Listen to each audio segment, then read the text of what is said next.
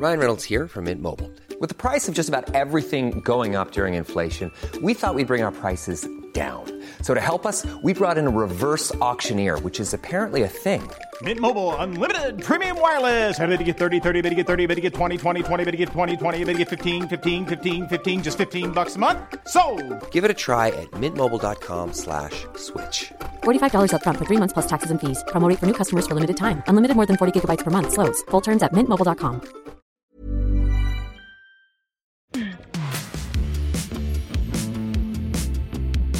This is The Last Laugh. I'm Matt Wilstein from The Daily Beast, and today we are revisiting this truly mind-blowing interview with the hilarious and resilient Kathy Griffin. You may have heard that Kathy is back in the news this month after revealing her recent lung cancer diagnosis and opening up about her attempted suicide in June of 2020. I was really glad to hear from her pretty recently that she is home recovering from surgery and starting to feel a bit better. I spoke to Kathy in our studio in the summer of 2019, when she was on a comeback tour of sorts promoting her documentary, Kathy Griffin, A Hell of a Story, about the aftermath of the infamous Trump photo that totally upended her life as she knew it. It was a freaking mask with ketchup on it. Let's be very clear. This morning, I was woken up by the FBI. Guess who was on the MAGA bombers target list? When I say I'm glad to be here, like, seriously, I was afraid. My First Amendment attorney said they're considering charging you with conspiracy to assassinate the President of the United States, which holds a lifetime sentence. You didn't know that part, did you? The First Amendment is under attack, truly. If you don't stand up, you get run over. I was detained at every single airport that I went to. I was held for 6 hours. But obviously it's getting to me. Now I'm on this mission to make sure that they never, ever are allowed to do to anyone else what they did to me. This was such a fascinating conversation that also happened to prompt some of the only really negative reviews of this podcast on Apple from listeners who apparently are not fans of Kathy's. If you want to help counter that, I strongly encourage you to go on Apple Podcasts and leave a 5-star rating to show your support. Anyway, I hope you really enjoy this episode, whether you are hearing it for the first time or returning to it again. Here's me with one of the strongest comedians I know, Kathy Griffin. So I never do this, but I just got a news update on my phone that I have to tell you about. Let's go. Sarah Huckabee Sanders will step down as White House press secretary at the end of the month. Just happened. Where are we having the party? I mean, this is a celebratory moment. Yeah, instant reaction from Kathy Griffin. Wow. Okay, I'm assuming she just ran out of bright colored schmatas because I'm obsessed with how she basically has one dress. It's like she has a Singer sewing machine, and she has one dress that she just reworks, and it's above the knee. It's usually a little bit of a bell sleeve. Mm-hmm. It's a very bright color, and she is standing by that dress. And I mean, I've seen her walking to Air Force One where I'm like, oh girl, no, oh no, stiff wind, oh God, oh God. So maybe she's leaving just to shop more, but I think she's been shopping propaganda long enough. Oh, who's with me, people? I said it. So who can you imagine, like, who's going to be next? Hogan Gidley? Oh, maybe. You like him? No, I don't like him. Because when I went to the White House Correspondents' Dinner, he had the nerve to come up to me and go, I'm drinking a Mexican beer and there's going to be a wall. And I was like, sir, can you keep moving, Hogan? I mean, I knew who he was, but like, that's that. I guess if you're Sarah Huckabee's right-hand man, like that's your idea of a sick burn. Yeah. Sick burn. So what do you think Sarah's going to do? Go into the private sector and make a fortune with Corey Lewandowski? Follow her father's footsteps onto Fox News, maybe? Okay. Can we talk about the dad? With the bad jokes and the guitar playing. Like, dude, you ran for president. Act like it. You know, at least, like, does he still do? I mean, I can't even watch Fox for material anymore. Yeah. But I don't know if you remember, but he used to have a format that was like Donahue, where he'd like have a live audience, which is just weird in the Fox studio. I can't tell you for sure, but I don't think he does that anymore. Yeah, but, they maybe mix he does. that. But yeah, I think he would play music sometimes as part of the show. Constantly. He thought he was like so cool. And, you know, I mean, it's just so transparent. Like, clearly, ever since Bill Clinton played the trumpet or whatever it was on Arsenio, like, that's become a thing. And I guarantee you, Huckabee, as much as he hates the Clintons, was like, good idea. But his tweets are he actually missed his calling as just a really steady, hacky comic. Yeah. Like, his jokes are the definition of, like, a down and dirty club in, Tuscaloosa Heights, and he would be the headliner, and they'd be like, he is a riot. Like, his jokes are basically knock-knock jokes. And he's so proud of Sarah. Oh, yeah. He is not, that would not fly in the Griffin household. No. If I behaved like Sarah Huckabee, my parents would be on my ass and not covering me on social media. That's for sure. So I'm saying there's a Griffin takeover. Yeah. You get a bunch of my drunken Irish Catholic relatives to take over, and, there's shit's going to get real. Yeah, I think you should pitch yourself to succeed Sarah Huckabee Sanders. I think you would be great up there. I come from a family where we call each other out on everything constantly. So, I'm just saying that's how we should vote. So let's talk about the documentary, Kathy Griffin, A Hell of a Story. First of all, it's a docu-comedy. Docu-comedy. I've invented a genre, I've decided. So yeah, it's kind of like half documentary, half stand-up special. Yeah. And it's really compelling movie. I just got to see it last week. Thank you so much. And in the movie, the comedy special comes sort of in the second half. In the beginning, you really jump headfirst into everything that went down with you and that infamous photo shoot. So we'll dive into it now. When that was happening, I mean, you had no idea that it was going to come to define, so much of the year or 2 years since then, huh? Oh my gosh. I never could have planned it. And I'll tell you why. Because first of all, I've done outrageous stuff my whole career, and everybody knows that. And, I've gotten to what I call Hollywood trouble before, and this was a whole other animal. But the part that I really wanted to cover in the film is I've learned so much since the incident, which was May 30th, 2017, the fact that it was like the lead story. Somebody told me it was the lead story on Fox for 17 days in a row. And, I did not know, and some of it I didn't know until I was doing research for the documentary part. Like, I didn't know that as you know, I call it the Trump wood chipper, the apparatus, which they had really only used on politicians until that. Because people have to remember, my photo was pre-Me Too, pre-Weinstein. Like, it was, even though I still think it's open season on women, but when you're a 58-year-old loudmouth comedian, whoo-hoo, nobody's got your back. All right. So I think, what I didn't necessarily understand was how Team Trump, and I'm thinking Pascal was involved in that whole crowd, how they were able to make it go global in almost minutes. And that's why I wanted to include in the film the memes and the cartoons and associating me with ISIS within hours of that photo going live. And a lot of people just don't know that stuff. They just think it was offensive or whatever. And I'm like, oh, no. People globally thought that I was in ISIS, in addition to thinking I went too far and I was a professional decapitator, et cetera, et cetera. So I was so excited, and I reference it in the film, when it went live on TMZ, which was the photographer's choice, not mine. And I had gotten a tip from 2 former TMZ employees that Harvey Levin talks to the Trumps multiple times a week. Yeah. Which I found hard to believe, like seriously, even in this crazy administration. And I was so happy because I kept saying it. And then, the right wing was like, she's unhinged. And I'm like, no, I know Harvey. I know his game. And I was so happy when the Daily Beast finally wrote that great article where Harvey said that he considers himself to be Donald Trump's personal publicist. And that was one of the things that I was like, oh, okay, good. A little bit vindicated. Yeah. I mean, he's still doing it, but like the shocking nature of, as you know, the joke in the film is, can you imagine if Barack Obama was calling Perez Hilton for policy advice? Like, we kind of laugh about it, except it really is. Like, so then when AMI flipped and David Pecker and Dylan Howard, I'm in the business for so long. I'm used to hit pieces in the Inquirer and stuff like that. But, I thought when they flipped for the Mueller team, and then I found out about their acquisition from allegedly the Saudi money. A lot of people don't know that the Inquirer AMI then went on to do a giant acquisition of everything from Men's Fitness to Life and Style, In Touch, OK. And unfortunately, in my industry, they think that's like news. Yeah. So I really could not have predicted that they would have all that help as well, sort of continuing this narrative and, like I said, making me unemployable and uninsurable. Yeah. So in the film, we see, how it all played out. And we see, you talk about the apology that you gave not too long after. Yeah. I sincerely apologize. I am just now seeing the reaction of these images. I'm a comic. I crossed the line. I moved the line. Then I cross it. I went way too far. the image is too disturbing. I understand how it offends people. It wasn't funny. I get it.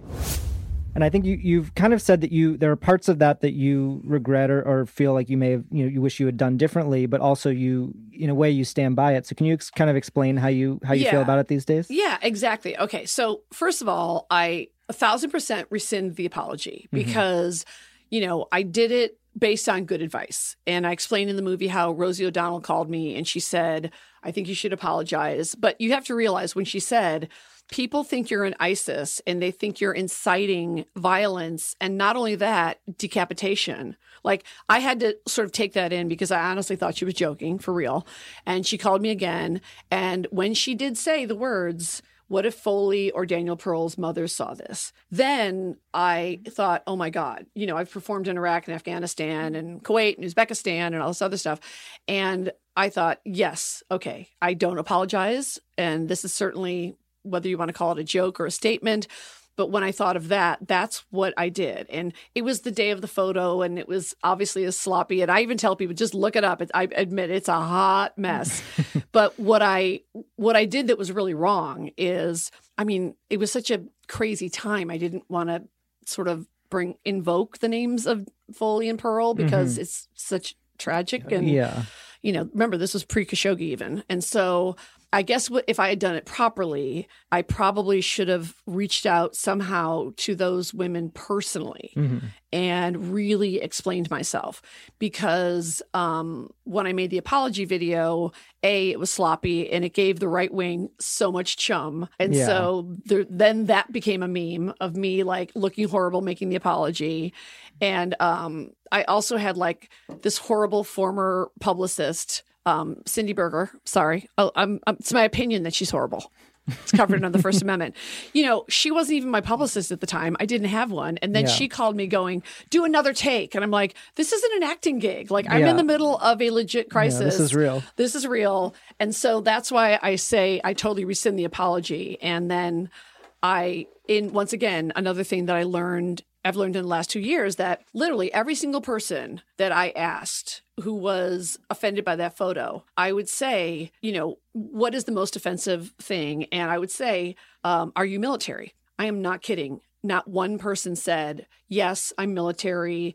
This is why I'm so offended by it. Every single guy said, have you seen those decapitation videos on YouTube? It's really brutal. You shouldn't have done that. And I'm like, okay, I'm out. If you're so twisted that that's what you decide to watch on YouTube, F you and the horse you rode in on. So that's sort of maybe more indignant about the apology. But the Lisa Bloom press conference was another, we didn't have time to put it in the movie, but that was another like disaster. And, I always just tell people, go ahead and look at it. I got to own it, But I didn't know it was going to basically be an infomercial for Lisa Bloom. I'm not a fan of her work and would not recommend hiring her. Yeah, Once again, that's covered under the First Amendment. So I got bloomed. And then that made things worse. I'm going to be honest. He broke me. He broke me. He broke. And then I was like, no, this isn't right. It's just not right. And I apologized because that was the right thing to do and I meant it. And then I saw the tide turning and I saw what they were doing. And I went, oh, okay, they're trying to spin this and they're making it about Barron. And obviously that was never my intent. I would never want to hurt anyone, much less a child. But I started to see what was really happening. And then it was a mob mentality pile-on. And so many people have expressed to me personally across the country at my shows, they're scared. So, yeah, I don't know if I'm going to get arrested today. I don't know. What do you but think I have about to stand up. you? And it just, I didn't know I was giving the right wing, like, just sort of more possibilities for memes and more rumors. And yeah, I think it raises that question of whether apologizing in these cases is worth it, because they're not going to stop attacking you because you apologize. Oh, right? I learned that the hard way. It was, honestly, the thing that I want people to know and take away from this movie is, honestly, it really can happen to you. And the lengths that they go to and the apparatus and machinery that's in place to do this, I hope people are paying attention, but I really feel truly I was the test case. And, beyond like Samantha Bee and Michelle Wolf, he did it. He does it to anyone from John Brennan and stripping him of security clearance and stuff. So I honestly think that I was kind of the first one that they thought, can we ruin someone? And when Don Jr. said in an interview, we don't just want to ruin her career, we want to decimate her. I was like, yeah, I don't remember Sasha and Malia saying that. Okay. Yeah. I don't remember Chelsea Clinton saying that. Certainly not Amy Carter. And, then I kind of got on my high horse and I thought, I gotta get it together. And yes, I admit I was broken for 2 days because the right wing loves to go, you're broken. Because I said that in the press interview. And I'm like, all right, I was broken for 2 days. And then I picked my ass up and thought, all right, let's start really thinking. And then people just ditched me in droves. I mean, left, right, center, everybody ditched me.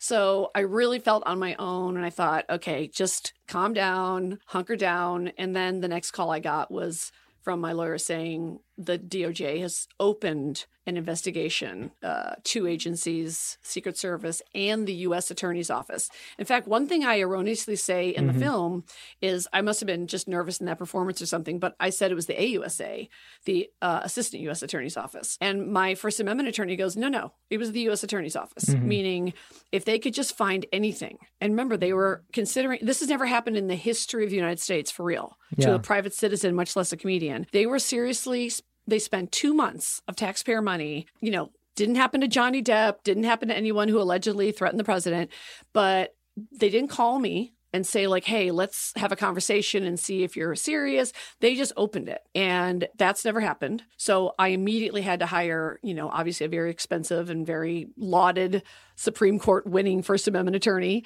And they opened the investigation because they were very seriously considering charging me with conspiracy to assassinate the president of the United States. It's so insane. And I mean, how do you understand people it? People gasp when they hear that. Yeah. Because I think a lot of people, and I don't expect everybody to follow the whole story, but the reason it's just so important that I keep saying that is I ain't going to be the last one. I'll tell you right now. I don't know who's next, but they just opened the case. They didn't even try to negotiate. And I spoke with Bette Midler a couple of days ago and I said, oh God, please tell me the Secret Service didn't even call you. And she goes, oh no, they've called me 3 times. Oh my God. And I'm like, and by the way, I just want to say, I have nothing against the Secret Service, nothing against the U.S. Attorney's Office. This didn't make me anti-government. The FBI was fantastic. Yeah. So they were very proactive and calling my attorney, calling myself personally. And sometimes they would come to the house when they thought there was such an imminent threat that they couldn't even wait to let me know. And that's what was so ironic. And I'm kind of proud the film starts that way. The concert part is truly the day that I taped that special. The FBI woke me up that day. No knock, as they call it. Yeah. And they said, Cesar Sayak, the MAGA bomber, the pipe bomber, we've been interrogating him. As you know, we've captured him. And they said, we found 3 tweets where he said he's going to kill you. And I was like, man, I thought I was catching all those tweets. And they said, we're here to tell you that he has a kill list that you're on that he has shared with like-minded people. Wow. And then, here's the FBI in my house. And I said, okay, I have a performance tonight. Did you know that? And they said, no. And I said, okay, well, most of my death threats are people wanting to kill me on stage.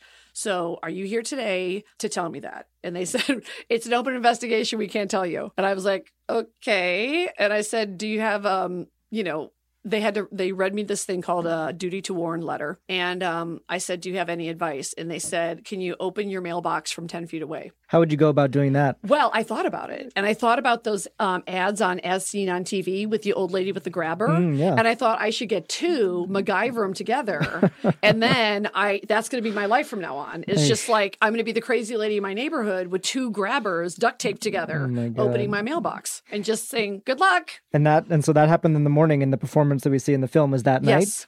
And so how were you feeling when you got on stage that night? I did what I've always done. I went, there's my opener. The opener I had in mind went out the window because I thought this is real. It's prescient to the story. And I also, honestly, I want to give the FBI props. They've been really diligent and amazing in my case. And, I think they may have intervened and possibly saved my life for real. Because I mean, the death threats were so many in number and so specific, and they're just very good at knowing like the credible ones from the non-credible ones and stuff like that. So, like I said, I'm not anti-government, still happy to be an American, still think it's the greatest country in the world. Just don't want anyone else to go through this, what I truly believe is an abuse of power. Yeah. And I also absolutely believe if there are any First Amendment attorneys out there trying to make a name for themselves pro bono, I actually really think I could sue the president for abuse of power. Like, I honestly do. Is that something you're considering? If a lawyer would step up, because, like I said, I'm just me. All right. Like, I'm a well-known person. I'm not crying poor, not any of that. I'm also not, a fortunate daughter. I didn't grow up with money. I worked my ass off for money. Like I said, being a 58-year-old woman and staying in the comedy game, you don't get a lot of support from the check signers. But if it was possible, if I had like Bezos money, you're damn right I would. Yeah. I would hire Ted Boutros tomorrow, or, whoever, and I would absolutely sue him for abuse of power, because I believe that's what it was and is. And I also, they're not showing any signs of stopping. Yeah, so, I mean, this is clearly something that's still, affecting your life to this day. I mean, how... in fact, I have a little update for you. I have been giving speeches about the First Amendment, which I'm very proud of. Yeah. Because I didn't even go to college. I'm not going to lie. I didn't go to college. I did my first commercial at 17. Sorry. But anyway, I got invited to Oxford to give a speech, an Oxford Union speech about the First Amendment and kind of my case.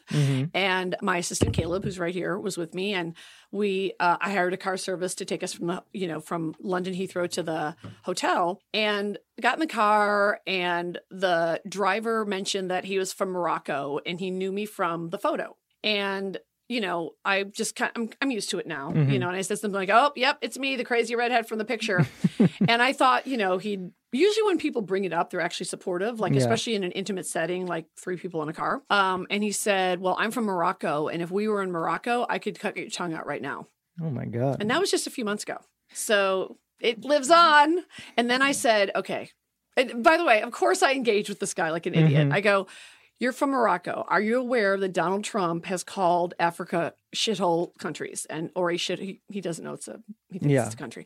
Anyway, and he goes, "I don't believe you. I don't believe the media or you. He's the greatest president the world's ever seen." Wow. And I'm like thinking, how long is this drive? And it was pouring rain, and it was on an expressway, so it's not like we could get off on the shoulder and hitchhike. Yeah. And I'm telling you, it was just like I was like texting Caleb going, "Start filming." Yeah. And I filmed the guy, and I called the vice president. It was actually Music Express was the car service, and they had subbed it out to a European country.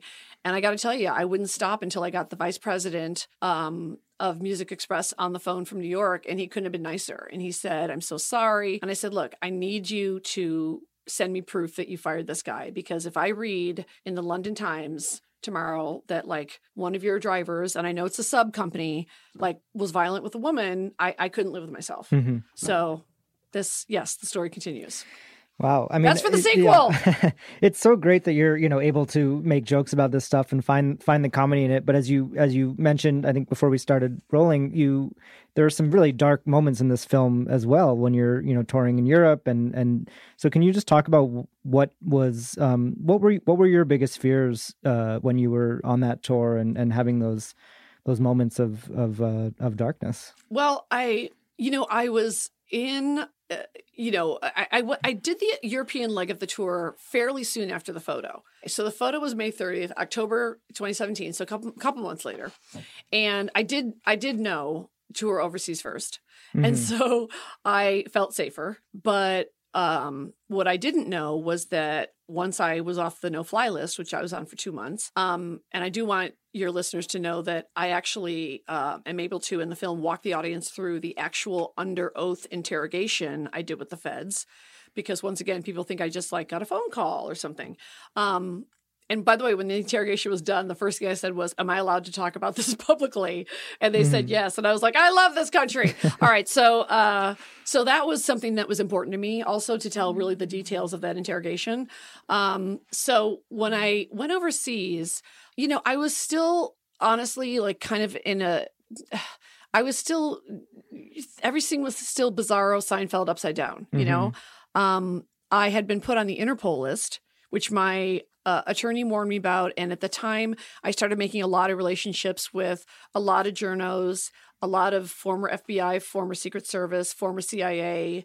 I had a lot of people help me, reach out to folks that could give me advice. And I spoke to a former Secretary of Homeland Security, not Kirsten Nielsen, not from this administration, who, by the way, wisely said, hey, I don't know what you've heard, but they can take your phone and your SIM card even at Los Angeles airport or whatever. And I said, thank you, because I heard like, oh, no, that's all over. Because if you remember, that was starting with the Muslim ban. And folks were just having their SIM cards taken, and United States senators weren't even able to get beyond TSA and all this other stuff. And that's what happened. So I was detained leaving LAX, landed in Sydney first, and I was terrified because I learned I was put on the Interpol list, which is for terrorists. Yeah. And so, and also someone said you might also be on the Five Eyes list, which is even worse. So we filmed it. We're making a documentary, you know what I mean? I did an unscripted show for 6 years. So I know you have to like really show the uncomfortable stuff. And I'm not an anxious person. I really, really was terrified to just even get off the plane because I feared I would get detained. I did. And as I say in the film, every country I was detained in, 15 countries, I think, 17, they took my phone, my SIM card, my passport, and they just walk out of the room and they leave you in a detention room. And I was too scared to ask what was happening because I didn't want to like piss anybody off. And every single time they would eventually return all of my stuff. Sometimes it would be a long time, like Singapore was 6 hours. Sometimes it would be half an hour. And I admit, I never had the balls to say, can you please tell me what's on my passport? So I have filed 3 FOIAs, no return yet. I even reached out to Jason Leopold. Yeah. And I still, to this day, don't know what they put on my passport. But it got me stopped at every airport. And that's another thing I want people to know. They can put something on your passport and never tell you. Or, in my opinion, this administration is slow walking FOIAs. And especially that one. Because they know me. The minute I find out, I'm going to come back here and I'm going to tell you exactly what it was. Yeah. And that's just another thing I just want every viewer to know. That can happen if they just decide. So when you tour for a living, that's quite an impediment. And also remember, I've known the Donald for 25 years, and he hired me on 2 separate occasions to roast him. Yeah. One of them was actually part of, I was never a contestant on The Apprentice, but I was part of 2 challenges. And one of them was part of a challenge. And, I'm not saying like we were buds or anything, but he certainly can never act like he doesn't know like my shtick or that I'm a very sort of vulgar in your face comedian. And he obviously knows probably that I'm not associated with some big movie franchise. I didn't even have a publicist at the time. There was nobody was going to come in and save the day and all that stuff. So I think I was surgically chosen. Yeah. And obviously we know he has a little issue with women. Yeah. And it seems like redheaded women in particular. Thinking you, Samantha Bee, Michelle Wolf, and Bette Midler. By the way, what do you think that's about? What is it? I'm going to say mommy issues. Like who knows what his issues are? Yeah. He is such a study in, whatever, narcissistic sociopath, whatever you want to call it. But yes, he clearly has a problem with women. And I'm actually quite proud of something that I hope you saw on my social media platforms, which is when he went after Bette, I waited a couple of days because I was like, oh gosh, I know what she's going through. Yeah. And she had sent me a really, really lovely email the day of the photo or the day after, like really compassionate and just really thoughtful. And, I didn't post it or anything because I thought, I don't want to bring my freaking death threats to her. Yeah. And, so I called her and I said, what's it been like? And she was like, oh my gosh, it's been so crazy and stuff. And then I told her about, Stormy Daniels saying like, oh, now I'm in really good company, like Kathy Griffin and Bette Midler. And I said that Stormy had posted something like, hey, to her own fans, like, can you guys come up with a name of our new club? So I told Bette that, and she goes, well, what should we do? I don't really know Stormy. I go, I do. We just went out for dinner a month ago. And so I said, the responses in Stormy's timeline are a lot of people are putting like memes of Hocus Pocus. And then Bette goes, oh my God, I can have my team do like a Photoshop picture of the three of us in Hocus Pocus. And I'm like, oh, how fast? And she goes, today, girl. And so we put it out the next day. And I think it's like sort of the perfect way to show, yes, you can be a resistor with a sense of humor. Mm-hmm. And the Secret Service is not going to call us about that photo. Yeah. But I do think it should be in the Metropolitan Museum of Art. So the documentary you decided to kind of fund and put out yourself in a way. I mean, and that was that out of necessity because of I'm blacklisted. I know you've talked about how a lot of opportunities kind of dried up after all this. So I'm completely blacklisted in television and streaming. And just keep in mind, like I've literally generated billions of dollars over my 40-year career for I've worked for every single network. Obviously all kinds of cable, HBO, low budget cable, all this stuff. Toured. Been touring like an animal. I mean, I think the year before the Trump photo, I had done 80 cities in 1 year. Mm-hmm. So I just thought, gosh, they all turned their back on me. And yet all the representatives took their 10%.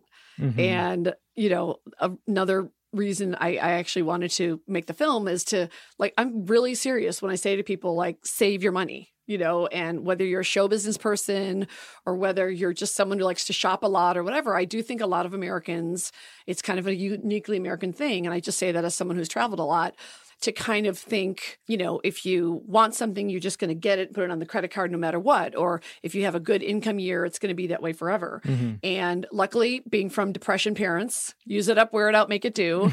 Ever since I can remember, I've been a big saver. And, that's another big part of my message is I want to tell, especially as many young people as possible, like, seriously, save your money. You don't know when a rainy day is going to come. And I'm in the middle of a monsoon. Yeah. And so, like what I call them the check signers. Mm-hmm. So a lot of people also don't know that Hollywood, honestly, is the people who decide what you're allowed to watch or go see in the movies. It's about 10 dudes. Yeah. Like there's not one single female that can sign a check to this day. Like Shonda Rhimes doesn't get more powerful and talented. She can't greenlight her own show. Yeah. She's got to kick it upstairs. Mm-hmm. And this is why I'm not exactly beloved in Hollywood, but I call them the old white dinosaurs. And the reason I say that is it's the same guys who 25 years ago, when I went into their offices, said, your nose is too big, or you're too this, you're too that, you're too edgy. In the meantime, it's like I got 2 Emmys, I got a Grammy for Best Comedy Album.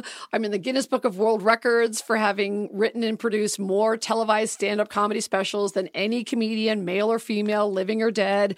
And I keep trying to set these benchmarks for younger folks to see. And, these dudes, they can't let go. Yeah, I mean, so you are putting it out in theaters for one night, I believe. Is that it's the plan? 700 right theaters across the U.S. Yeah. I love you, Fathom Events. Yeah. And by the way, Granny here, I didn't even know what this was. Apparently, this is a whole thing. Yeah, they do kind of one night. I think they do like operas and they do it's so concerts. Cool. And yeah.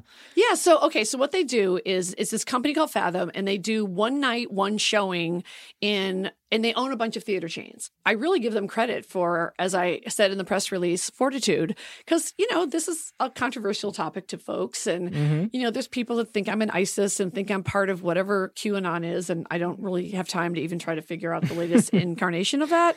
Yeah. I'm really thrilled and excited that they're put it in theaters all over, red, blue, purple, everywhere. Mm-hmm. Yeah. And honestly, I hope people locally start their own user generated Facebook event pages so they can, if you're a gay guy and you live in some super red city, mm-hmm. Start a Facebook page and find some people to go with, people and go and the ticket sales are good. And I just can't believe it. I can't believe it. So I don't know if you know this, I've decided that I'm a film auteur. Yeah. I used to be just a mere television legend, but now I've decided that I'm going to get the Irving Thalberg Award at the Academy Awards, the Lifetime Achievement. That's a good one. Yeah. I don't qualify at all. I'm just saying, I'm putting it out there. It's on my secret board. Coming up, Kathy talks about the dramatic end of her friendship with Anderson Cooper and shares her true feelings about CNN President Jeff Zucker.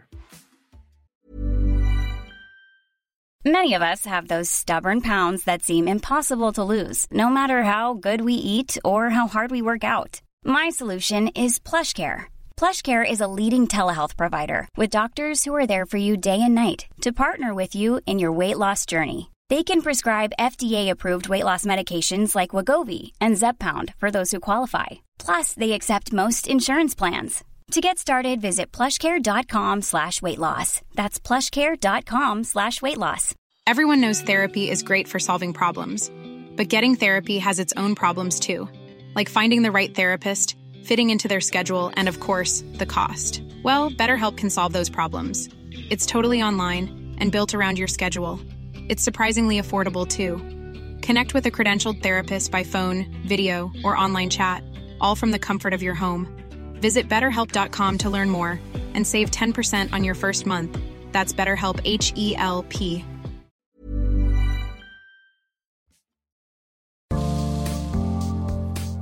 If you're enjoying this episode, please hit subscribe. We have had so many incredible comedians on this show, including Sarah Silverman, Mike Birbiglia, Maria Bamford, Patton Oswalt, and so many others. By subscribing to The Last Laugh, you can listen to those episodes and everything else from our free archive, and you'll be the first to hear new episodes when they drop every Tuesday. And while you're at it, please leave a rating and review on Apple Podcasts. Let us know how much you love the show and who you want to hear next. Now, back to the show. So there are a couple moments in the film that I wanted to talk about specifically. One is the section about CNN and Anderson Cooper. Yeah. What's your any updates on your relationship with Anderson? No updates. And I thought it was important to tell that story because I'm not stupid. I know what my audience wants. I always am listening. I call it taking the temperature. I'm always reaching out either via social media or just after just doing it for decades. You kind of have a feeling, and people want to know that part of the story. And so I just tell it truthfully and I'm honest about it. And I say, I don't have a punchline for this one. It just hurts. And I have a long history with Jeff Zucker. And, there was a time when he was my boss at NBC when I was on Suddenly Susan in the 90s. And, he personally cast me and that was a gigantic break that changed my life. And then when I did my Life on the D-List, first Jeff was going to do a big, fancy, splashy, expensive NBC sitcom. And then he figured out a way to just, do a nice down and dirty Bravo on the cheap show, but still I had a great time doing that show and 2 Emmys and 6 nominations. I'm very proud of that show. And I got to show off how hilarious my mom and dad were. And it was real. Like it was really, that was before the days of like soft scripted reality. Like it was a real show. And they would film me for 6 months for 8 episodes. I mean, it was relentless. But anyway, I'm proud of the show. And Zucker and I were okay. Like I remember, one year he wouldn't give me a raise.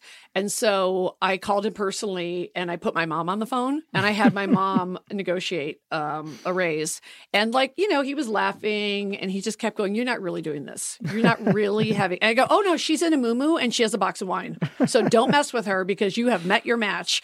And so, he was, he was my boss. And ironically, he actually had me, and I'm not really a roaster. I know you just had Jeff Ross on. Jeff is like the ultimate, but he had me, I'm always the diversity hire. Like I can't tell you how many shows I've done, especially like a corporate gig like that. He had me do this corporate, I think he was getting the Paley Center Award. I've given him 2 awards, ironically, Paley Center, and I think he was being honored for something else.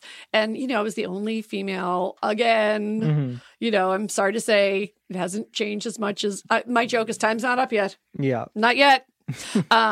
And so I guess the part that sort of stuns me to this day is, number one, if you don't know, let me just say that photo, whether you like it or not, was absolutely beyond within the parameters of the First Amendment. So people that think I broke the law are misinformed. Right.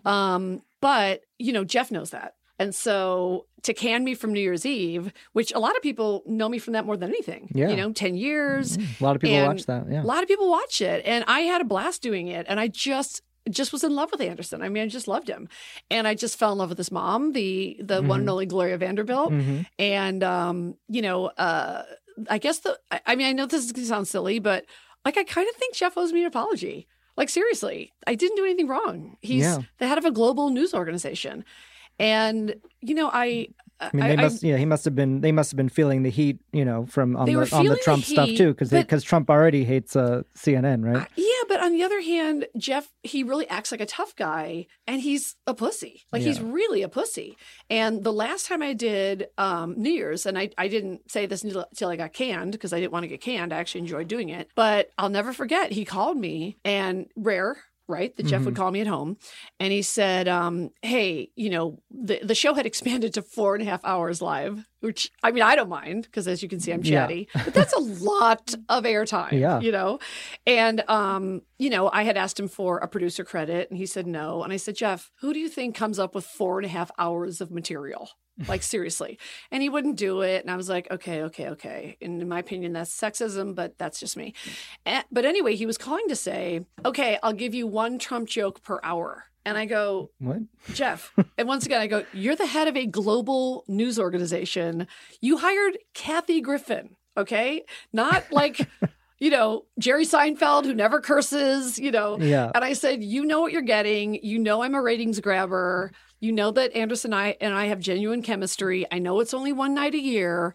But, I said, why are you limiting me? Because Trump, he could not be more in the zeitgeist.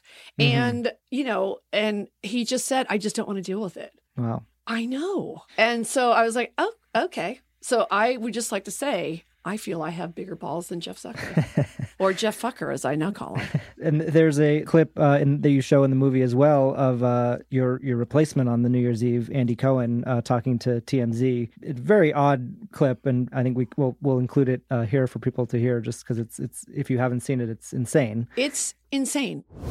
Have you talked to Kathy at all in the meantime? Did you run it by her first before you accepted it? Or... Who? Kathy Griffin. Who? Kathy Griffin. I don't know her. The ex-host. Oh, okay. With Anderson.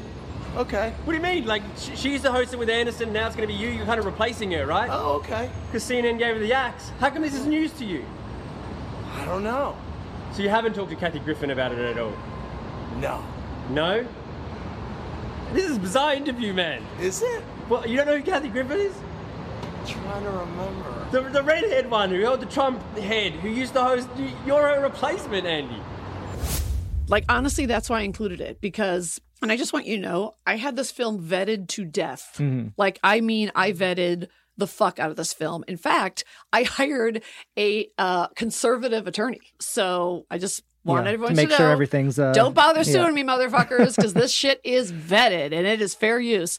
But yeah, that was one of those moments where, once again, my phone lit up way too much. And don't you love when your friends love to tell you bad news? Like, they love to be like, hi, I miss you. Anyway, here's some horrible news. Bye. So yeah, that was, I mean, I don't even want to describe it too much because it's interesting. When we were in editing, like, the director and the editor were blown away by just that clip. Yeah. And that's all I'm going to say. I call those incidents unnecessary roughness. Mm-hmm. I'm down, honey. You don't need to kick me anymore. Yeah. Okay, I'm down. So yikes.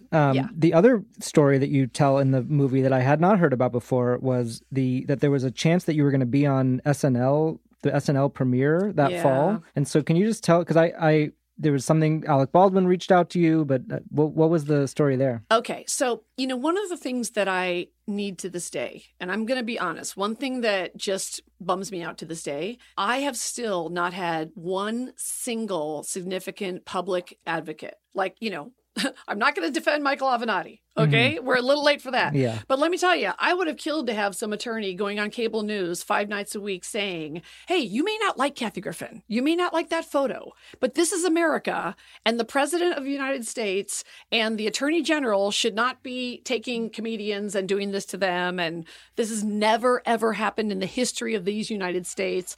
So to this day, it makes me really sad, and I guess it's because I'm, like I said, I'm ballsy and I'm considered to be old, or maybe maybe I'm not pretty enough or whatever it is. But I, really needed that. And, at the time, I was DMing showrunners, producers of sitcoms and stuff that I don't even know, and just reaching out to people and just going, can I have just 3 lines on like a network show, like just to remind people, I'm not a violent person. I'm not an ISIS or Al Qaeda.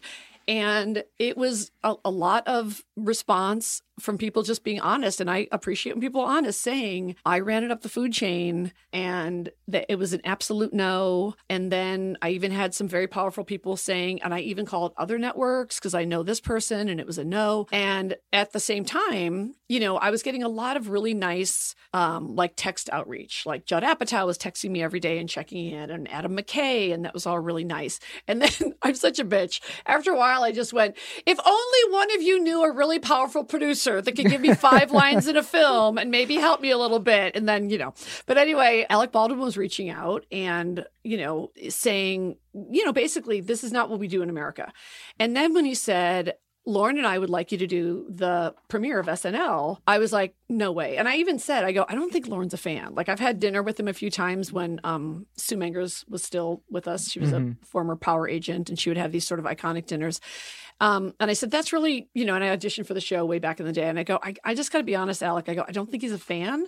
So is this like your idea? And then the next day he goes, nope, I talked to Lauren. He's a fan. And I'm like, awesome. And, I said, obviously, that would be great. And I said, look, I'm not being precious. I said, if you want me to walk on, holding like the head on a stick, and if you guys can make it funny, I'll throw myself under the bus.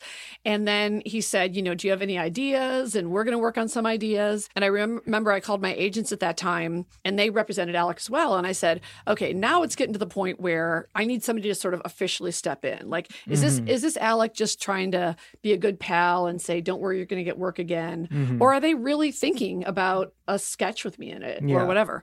And I remember my agent saying, no, we don't want to bother Lauren. And I'm like, oh, welcome to Hollywood. Yeah. So finally, it just kind of came and went. And then, I'm not blaming Alec because I really do think he had good intentions. Yeah. I do blame Lauren, but I guess I'm just disappointed that, like I said, like to this day, all the powerful people that could have just stepped up and done anything. I mean, if I had done just even like a funny internet video with someone that could have given me some sort of stamp of like, she's okay. She's still the Kathy from Suddenly Susan, all the specials, My Life on the D-List, guest spots on everything from Ellen to Seinfeld. You know what I mean? She's still the same girl, and to this day, nobody has done it. Yeah. Well, one thing that you did do that I did really enjoy was playing Kellyanne Conway on The President Show. Yes, I stand corrected. I feel terrible. Anthony, forgive me. Kellyanne's the best. She has absolutely no conscience. In fact, that's our next act.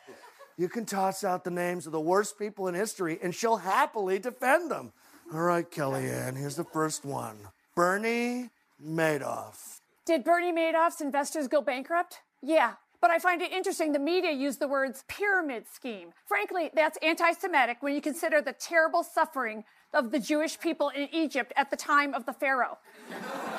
So this so-called bankruptcy is actually a moral one on your part, Wolf. Wow! Okay, so Anthony, who Anthony Atamanuik, yes, who by the way has become a friend, and I just think he's so talented. Okay, so he called me personally out of the blue, and I'll be honest, I think the President Show should be on like almost nightly. Yeah, like I'm sorry, Comedy Central, don't get mad at me, but you let that one go. I mean, Anthony that show is just so good. So he said, do you want to play Kellyanne Conway? And I think I started crying. Like, what? And so I flew out to New York, and the wardrobe people were so cool. And I said, is there any way you can recreate that ridiculous Gucci head-to-toe inauguration outfit? And they did it, and they got the wig and the makeup, and I got to do 2 episodes. And, unfortunately, it wasn't a show that, got a ton, a buzz. But, man, underrated. Like, Netflix, pick it up. Somebody pick it up. And it just meant the world to me. It just meant the world. And everyone on the set was so nice because, they all, obviously, if you're doing that show, you get it. You have a sense of humor. And, it was that was the only work I had. I just want to be honest. The day rate on basic cable is not something you can live on for a year. Not crying poor, but just once again, just want to reiterate, none of you should have to be unemployable or uninsurable because Donald Trump gets mad at you, or Jeff Sessions, or Bill Barr, you know. Yeah. Steve Mnuchin's wife. Like, none of you should have to go through this because of any of these crazies. So before we end, what I want to do is go do a few non-political, non-Trump things. Love it. And by doing that, by looking back at some of my favorite moments of your career. What? This is your life. Go ahead. So you were in the Groundlings. I was in the Groundling Theater, which is a wonderful improv group in Los Angeles. I'm from Chicago, so I grew up loving Second City. And when I moved to LA when I was 18, I looked up the LA Weekly and I found out there was a similar type of group. So yes, I'm Groundling trained. I'm an improviser. I taught there as my day job for many years. Very pro Groundling. It's a great place. Mm-hmm. And I know you were there at the same time as a lot of amazing people, but Lisa Kudrow, yes. Julia Sweeney. Yes. Do you have any, just stories that kind of come to mind from that time in your life? Oh my God, so many. Okay, so first of all, Julia Sweeney, who played It's Pat on SNL, and Lisa Kudrow from Friends, and I actually auditioned for Lorne on the same night. For SNL, yeah. Yes, for SNL. And the way it would work in those days is the Groundlings has a Friday Night Late Show. And they kind of altered the show a little bit so that Lisa, Julia, and I each had like maybe 2 sketches instead of 1 or something like that. And, they ended up picking Julia, and Lisa and I were devastated. And later on, we talked about we kind of dodged a bullet because obviously she got on Friends. Yeah. But also I was just happy to be on Suddenly Susan because I'm not saying it was the greatest show in the world, but at least we were treated nicely. Yeah. And I was I was hearing horror stories from all my girlfriends on SNL. So it was really interesting because backstage the vibe was not good from the other cast members. And I was just like, okay, that's like part of this business. You got to deal with it, you know? And so when Julia got cast, Lisa and I were like, okay, you guys going to talk to us now? We didn't get the gig. Yeah. But no, I'm so proud of my time there. And I always tell people, whether you're a young filmmaker or I remember saying to Lauren, you could cast the whole season at the Groundlings. There's so many talented people there. And when I became a teacher, like Will Ferrell was my student, Sherry O'Terry, and so many people that went on to either be on SNL or be on other great shows or be writers for really good shows. So I really loved all that training. And then it was, in fact, Lisa Kudrow who said to me one night, I think you're actually funnier as yourself than like doing all these wacky characters. And Lisa Kudrow and a friend of mine named Judy Toll, who's no longer with us, but she was a writer on Sex and the City, just a hilarious comic. She got me a slot on an open mic night, and it was a total anomaly. But the first set I ever did, I killed. And I then decided to become a stand-up as well as doing the Groundlings. I then bombed for 10 years. I'm not kidding. So I was that rare, like when you hear about like poker players where they win something once and then like they lose everything after that. But I still knew it was something I wanted to do. And so Jeanine Garofalo and I started doing, as they say, alternative shows. And I would just walk into, no joke, a bookstore. And I'd be like, what's the time when you have the least business? And they would tell me, and I'd say, okay, will you let us do a stand-up comedy show here? And, I called it Hot Cup of Talk, which actually my friend Dana Gould came up with the title. I want to give him credit because he's brilliant. Yeah. And I mean, if you could have seen Jeanine and I, and sometimes like Colin Quinn would do a set. I think Ben Stiller showed up one night. Like it just became this dumb, fun thing to do. I don't think we ever had more than 7 people in the audience. One time, one of them, the audience members yelled at us because they were studying for the bar. And they're like, could you keep it down? I go, you're at a show. Like, I'm sorry, but we have a microphone and, the quieter part of the bookstore is down there. Yeah. And then I just got in the habit of going, you know what? The kind of stand-up that I do may or may not be appropriate for clubs. And so I actually did, I don't even know if you call them theaters, but I played a donut shop one time. By the way, I killed. And I wasn't doing well in clubs. And I had to figure out, and Margaret Cho is a master at this. Dana Gould is a master at this, at being able to switch between, quote, alternative, which is more kind of storytelling, which is what I do, and club material. So I remember going to see Margaret Cho, who I just adore and I'm still friends with, at Caroline's in New York one night. And I was just dazzled by how she was able to make that transition. So then I started working on that. So when I got on Suddenly Susan, I was able to start headlining at clubs, and just because I was on a TV show. So I did that. And then I started moving into small theaters, like 500 seaters, 1,000 seaters. And I actually never went back because, sorry, once you play Carnegie Hall 5 times by yourself, it's pretty freaking epic. Except because once a comic, always a comic, I can't stop myself. I had the most fun. I did 5 Mondays in a row at the Laugh Factory on the Sunset Strip, Monday night shows at 9:45 p.m. Because once again, I go, give me your worst time slot and I will fill this club. I did a brand new hour every single week for 5 weeks. Wow. How'd you pull that off? Because I'm a genius. And no one noticed and no one wrote about it and no one cares. But damn it, I had fun. And the audiences were like on their feet and so much fun. So even though I swore I'd never do a club again, only because I put my time in. I'm not dissing. I'm just saying I went back to the Laugh Factory and I did the show in pajamas. Because I said in LA at 9:45, everyone has to get up to go to the gym at 4. The other thing from back in the day that I did want to ask you about is your 2 appearances on Seinfeld, which I loved. You mean why the show became a hit? Thank you. You're welcome, Jerry. Because I think there's a very interesting story there, right? About how the first and then what happened before the second one. So can you just kind of yes. Okay. So I had been honestly just floundering and working as an unpaid actress for years. I mean, I did everybody's student film in the world. I did everybody's play in the world for free, all this other stuff. And so finally there was sort of a break in the dam. And then the year before I got Suddenly Susan, I did something like 5 NBC guest spots. I did like Ellen, Mad About You, ER, Seinfeld, Caroline in the City. And, and then that's what led to me getting on Suddenly Susan. And that's actually how Jeff Zucker became familiar with like, oh, she can be a funny sidekick. So anyway, I couldn't believe that I got cast on Seinfeld. Like I couldn't even believe I was auditioning. Yeah. I became friends with Larry David very quickly. Like he and I just hit it off. And, I went and did an episode of the show. I played Sally Weaver, someone who was George Costanza's fiance's friend who just kind of lived to irritate Jerry. And so, this is such a big gig for me. And I go to the table read and it was on a Sunday and the Golden Globes were that night. And that's why they were doing it on that Sunday. And they were nominated, of course. And I'm sitting there with this cast. And I'm from Oak Park, Illinois. So this was an out of body moment. And that night I was going to a gay Golden Globes viewing party because I'm not going to watch those shows with heterosexuals. You understand? Nothing personal. And so I said to Jerry, hey, I'm going to this party. They're going to like freak out if you just write like, enjoy watching tonight, Jerry Seinfeld. And he wouldn't do it. And he was a total dick the whole day. Oh, man.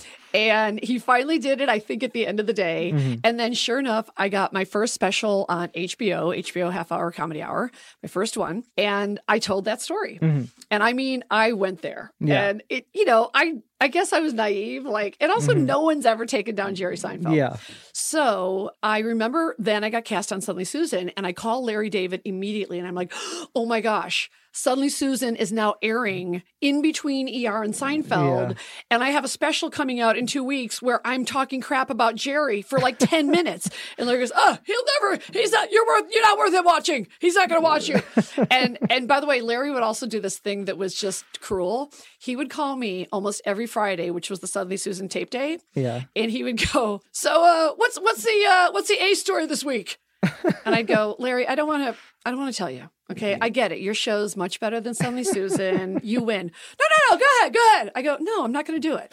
And he would beat me down and I go, it's a camping episode and Susan finds out she has an evil twin. Get off that show. You got to get off that show. Walk off the set. I go, okay, it doesn't work like that for me. And that was like our running joke. Yeah. So then, sure enough, the special airs. I will never forget.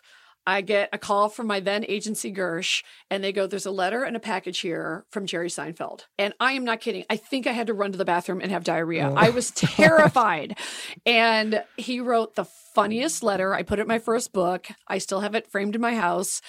And it was just so funny about it was like, dear Ms. Griffin. It was just super snarky. It was like, I understand you were a guest on my show at one time. I'm so sorry I can't remember because of my global fan base. And it was just so hilarious. And then I couldn't believe when Larry called me and said, we wrote an episode for you where you come back. You've become a comedian who bases her act on Jerry, and then Jerry catches you. And I'm just like, what?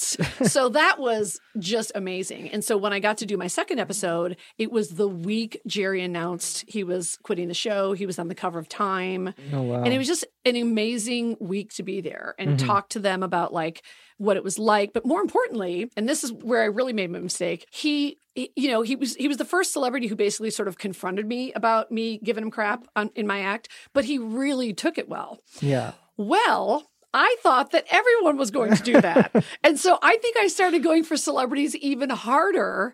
And I'm telling you, to this day, there's quite a handful of people that loathe me.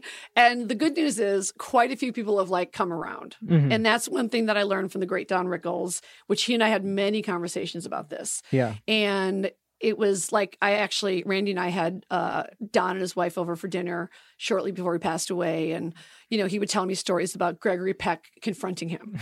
And I'd be like, oh my God, Gregory Peck, what'd you do? And he said, I'd get in his face and make a joke, and Joan Rivers was a little different in that she just didn't care, which I thought was genius. Yeah. So I kind of had the two perspectives. Don was basically saying, hang in there, kid. They kind of eventually come around sometimes. And Joan was going, isn't it fabulous?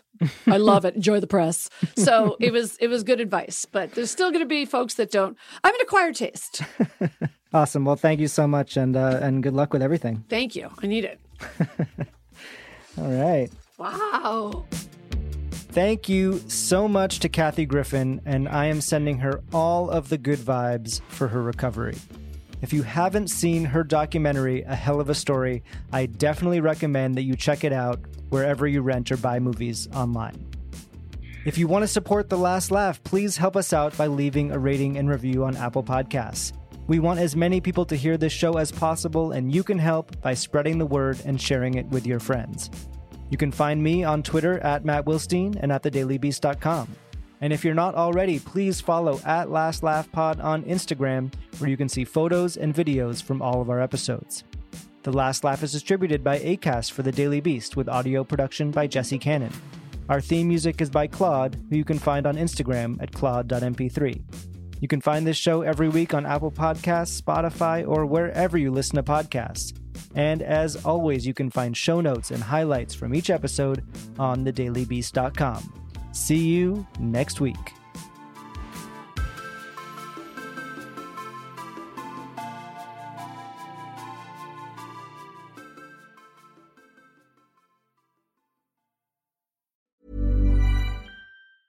Mom deserves the best, and there's no better place to shop for Mother's Day than Whole Foods Market. They're your destination for unbeatable savings, from premium gifts to show-stopping flowers and irresistible desserts. Start by saving 33% with Prime on all body care and candles. Then get a 15-stem bunch of tulips for just $9.99 each with Prime. Round out Mom's menu with festive rosé, irresistible berry chantilly cake, and more special treats. Come celebrate Mother's Day at Whole Foods Market.